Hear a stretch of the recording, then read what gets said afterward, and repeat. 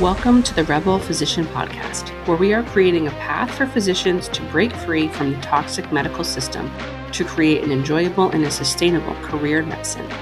Join us each week as we challenge the status quo, push boundaries, and seek to create a better healthcare system for all.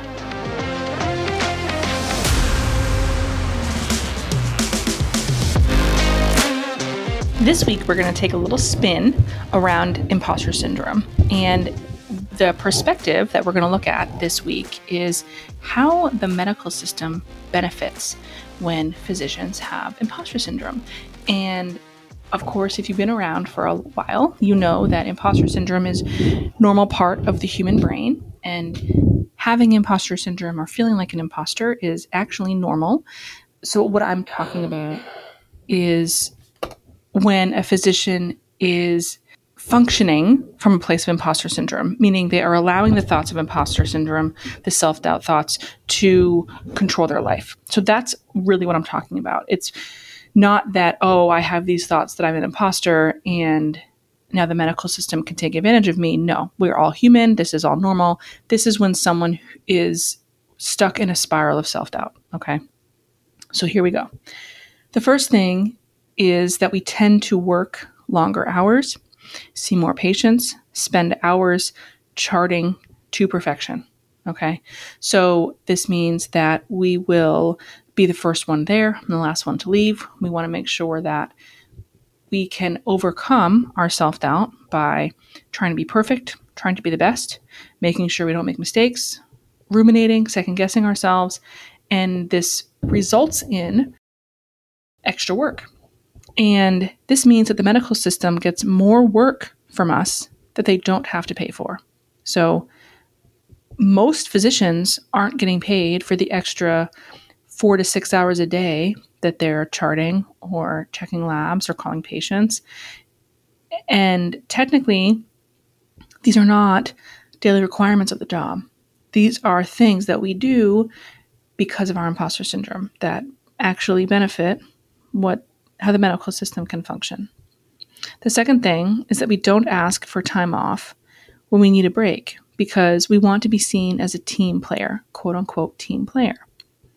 We say yes when asked to join committees or take on projects to prove our value. So instead of knowing our inherent value, we instead feel this overwhelming desire to prove it with what we do, actions we take. And this ensures that we focus most of our time and energy on our physician identity to the point that we are afraid to live without it.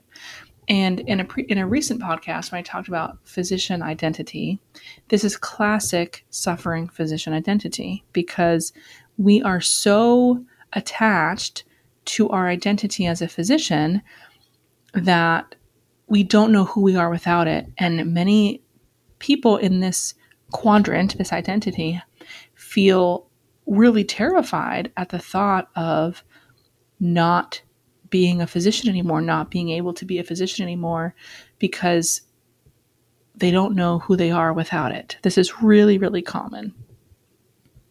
The third thing is that we don't negotiate the terms of our contract or ask for a raise because we don't want to risk finding out that we don't really deserve our job. So this is essentially a different flavor of the thought from imposter syndrome that says, I don't belong here and soon someone's going to figure that out. So if we negotiate, ask for more money, or ask for different terms of our contract, we have a really deep-seated fear that people will say no because we don't really deserve the job anyway.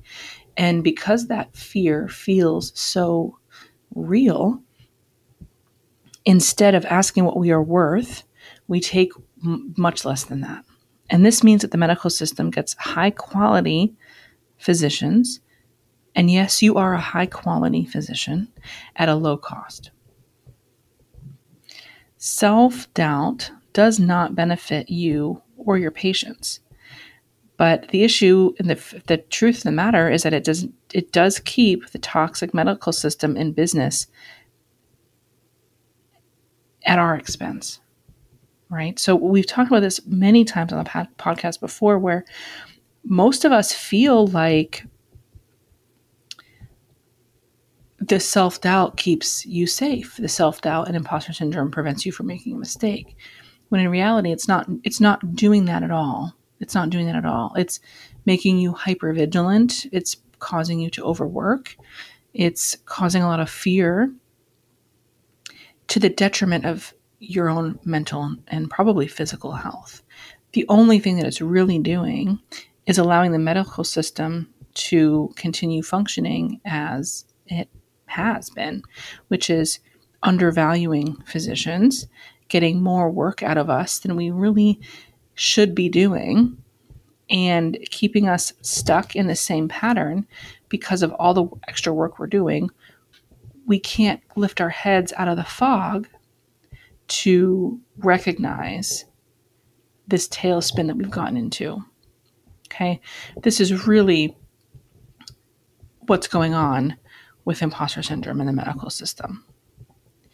I'd love to hear your feedback about these things. If you have any other thoughts about how maybe where you're working is benefiting from your self-doubt, I would encourage you to do some journaling about it, because if you can see this, remove yourself from the situation and see things how they really are, then it may make it easier for you to break free from your self-doubt, to feel more confident.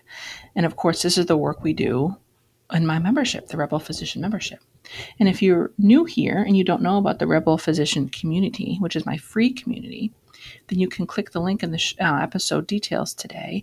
And along with the access to the free community, you also get basically every free piece of content I've ever created: courses, workbooks, workshops, all of these things included with that community.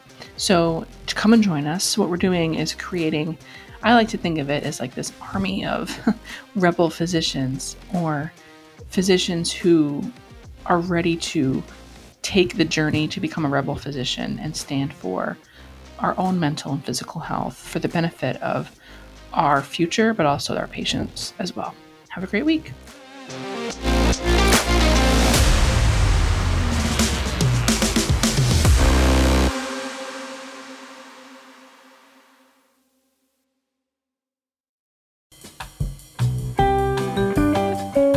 Hey there. Just wanted to take some quick time here to let you know that if you have been thinking about doing a podcast and it feels really overwhelming and you like the idea of podcasting, but the other stuff like the editing and production feels too overwhelming, I wanted to let you know about the people who now edit and produce my podcast, which is Pretty Easy Podcasts. And for the first year and a half of my podcast, I was doing everything myself, and I had tried to contract out editing, and it was really got some really bad results. So I was hesitant to try again, but I'm so glad that I did, because working with Pretty Easy Podcasts has been so amazing. They can get your shows recorded, posted with a complete podcast studio at your disposal. You could record from home, your office, or the park, or really anywhere. And then they totally cater to your schedule, and it's just so easy to work with them. I cannot say enough good things. So if it's been on your mind to do a podcast, then definitely check out Pretty Easy Podcasts at prettyeasypodcast.com and sign up today. It's super affordable and it's so fun working with them. So definitely check it out.